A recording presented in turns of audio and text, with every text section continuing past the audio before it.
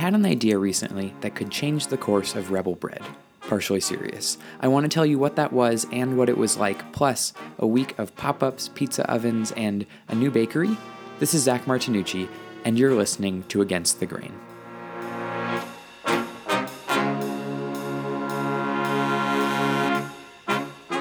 There's an Italian expression I love that basically means something came to mind.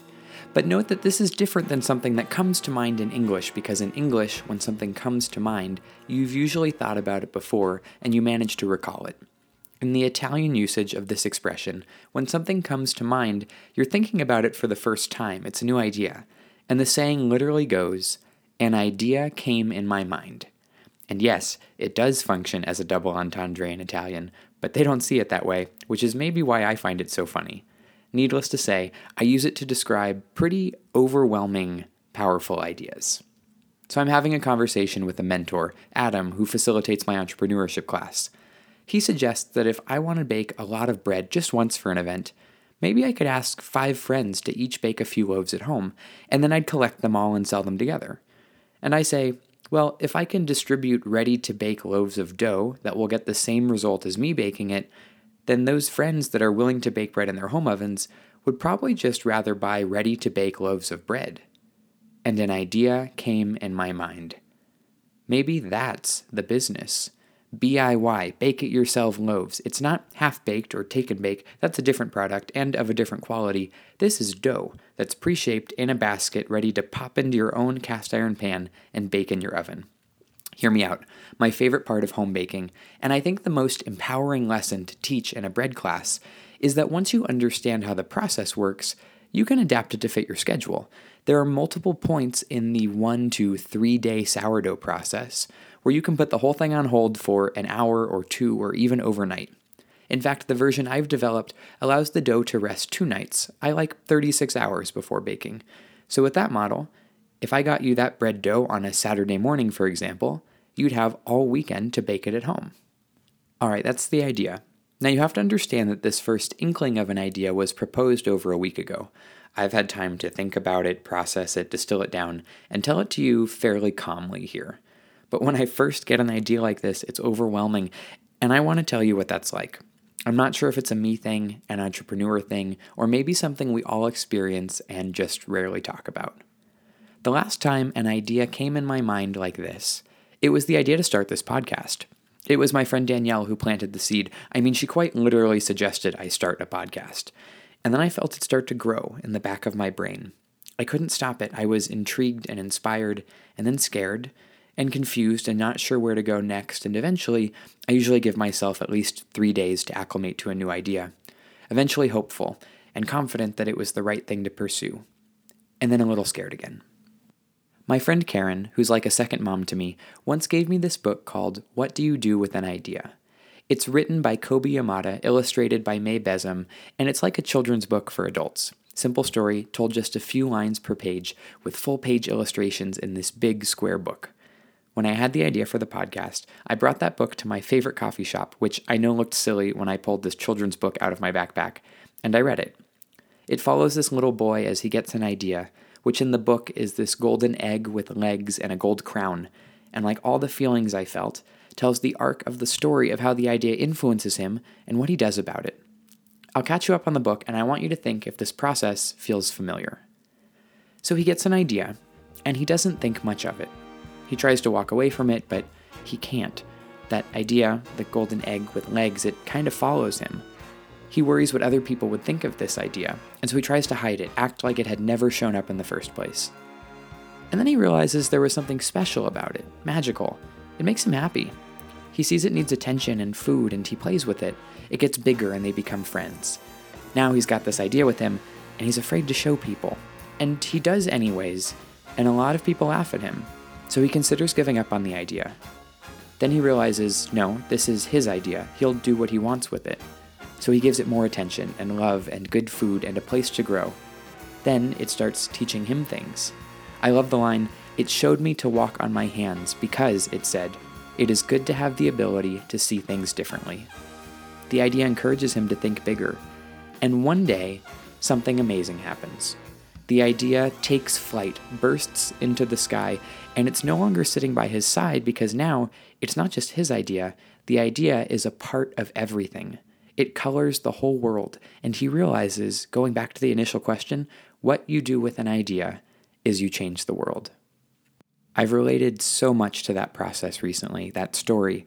What happens when this idea comes in your mind, whether or not you want it there, and then you have to decide what to do with it.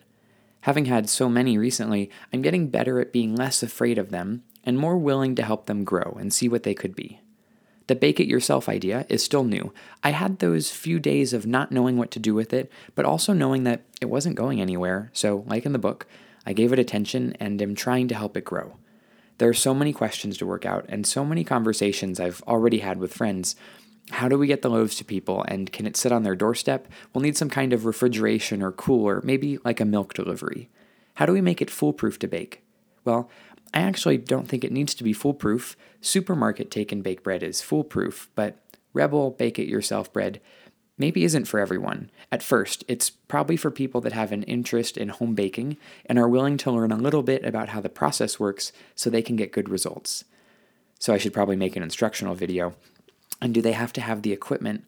Some of it's cheap. Every loaf could arrive with cornmeal and a small razor blade and be wrapped in a towel, but the cast iron skillet, well, we could sell it with the first loaf for convenience, but now the first loaf would cost like $50 with the skillet. So again, maybe this product is just for a select group of people. And my favorite part of the idea, we could do persona loaves. Let's let people customize their flavors of bread. We mix the dough, and then they get to bake it in their oven. No one said that getting bread into the community required the bread to already be baked. It could be Rebel's take on the label, Community Bakery. Now, this idea is still in development, and it would be a big project for me to take on. Probably one that would require me to take some attention away from other aspects of the business. So I'm not sure if or maybe how soon I'll be pursuing the BIY bread program. I wanted you to know, however, that it's on my radar, and I wanted you to feel what that process is like of getting this idea and trying to develop it, and see after all that if it's actually right for the business. Rebel Bread is built on these golden egg following me around ideas. I've had plenty more that I just haven't talked about and are still plenty significant and all-consuming. Maybe you have them too, and if so, maybe I'm not alone. I hope you're giving your big ideas attention and space to grow and good food. It's a scary, exciting process, and one I think we could all use more of, even just every now and then, as we do our part to slowly change the world.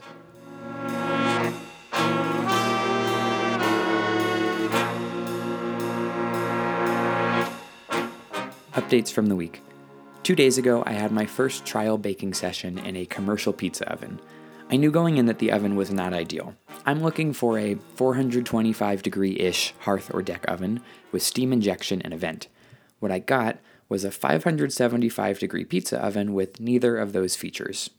I reached out to some baking mentors in the days before to ask how I could compensate for the differences, and I came prepared with sheet pans for heat protection and hot cast iron skillets to create steam.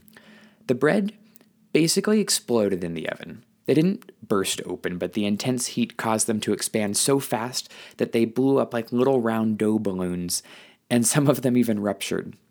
Even with my makeshift steam situation, there wasn't enough moisture, so the crust came out pale and sad-looking, and the outsides cooked really quickly, but the insides were still a little doughy when I pulled them.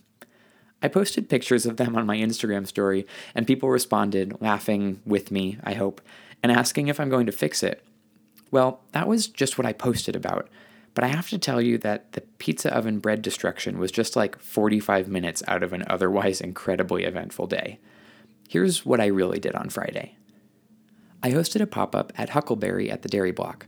I love the Dairy Block and love hanging out with the baristas there, so it was a fun community to be in for the morning. I appreciate the barista friends that came in even on their day off to check out the bread.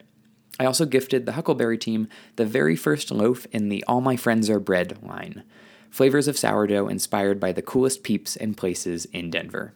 For the loving, colorful, and quirky Huck baristas, they got a loaf with sun-dried tomatoes, toasted walnuts, and a balsamic blueberry compote. It was an odd combination, a little like them, and we all really loved it. Now my first customer comes up, tries some bread, she ends up buying a loaf, and asks where we're located.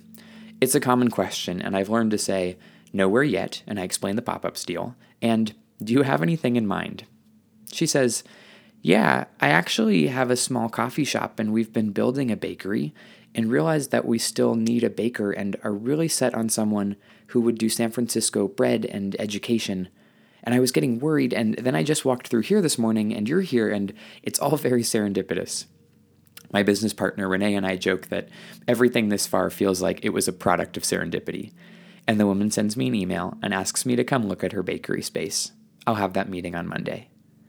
I get home. It's like noon, and a new coffee shop owner friend texts me and says, call this guy, and he gives me his number. I say, thank you. Anything in particular I should talk with him about? And he replies, opportunity, smiley face. I call the guy, find out that he has a small space. It's currently a pizzeria, as well as a coffee roasting and catering kitchen, that he wants to pass off to another baker with the vision to build a community bakery.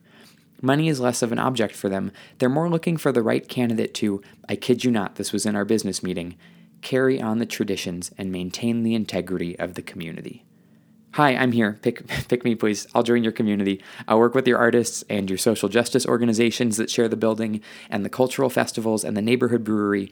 That's all I've wanted anyway, and it turns out it's a requirement to apply for this space. He asks me to stop by the kitchen that afternoon to check it out. Just before, I run to the pizzeria, destroy 4 loaves of bread, and then carry on with my whirlwind day of touring bakeries. That night, around midnight, I get an email from a third venue I had contacted a while back saying that they'd be ready to consider us joining their space. I have no idea what was going on in the universe on Friday, because that was not 1, but 3 leads for a potential bakery space in 12 hours. I couldn't make this up.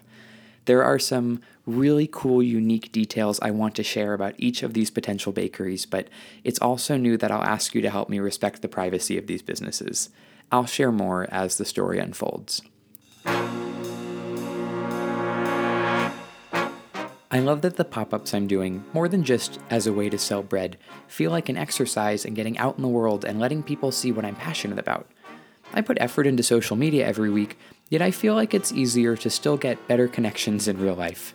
I get to have great conversations with new bread friends, sell a little bread, and slowly it seems like people are noticing what we're doing and want to get involved, and this little golden egg of an idea is getting ready to take flight and become a part of everything.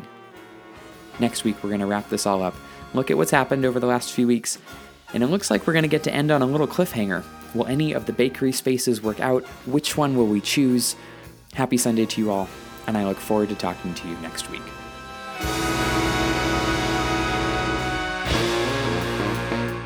This track was Turbo Overture by Brazzmatazz on Free Music Archive.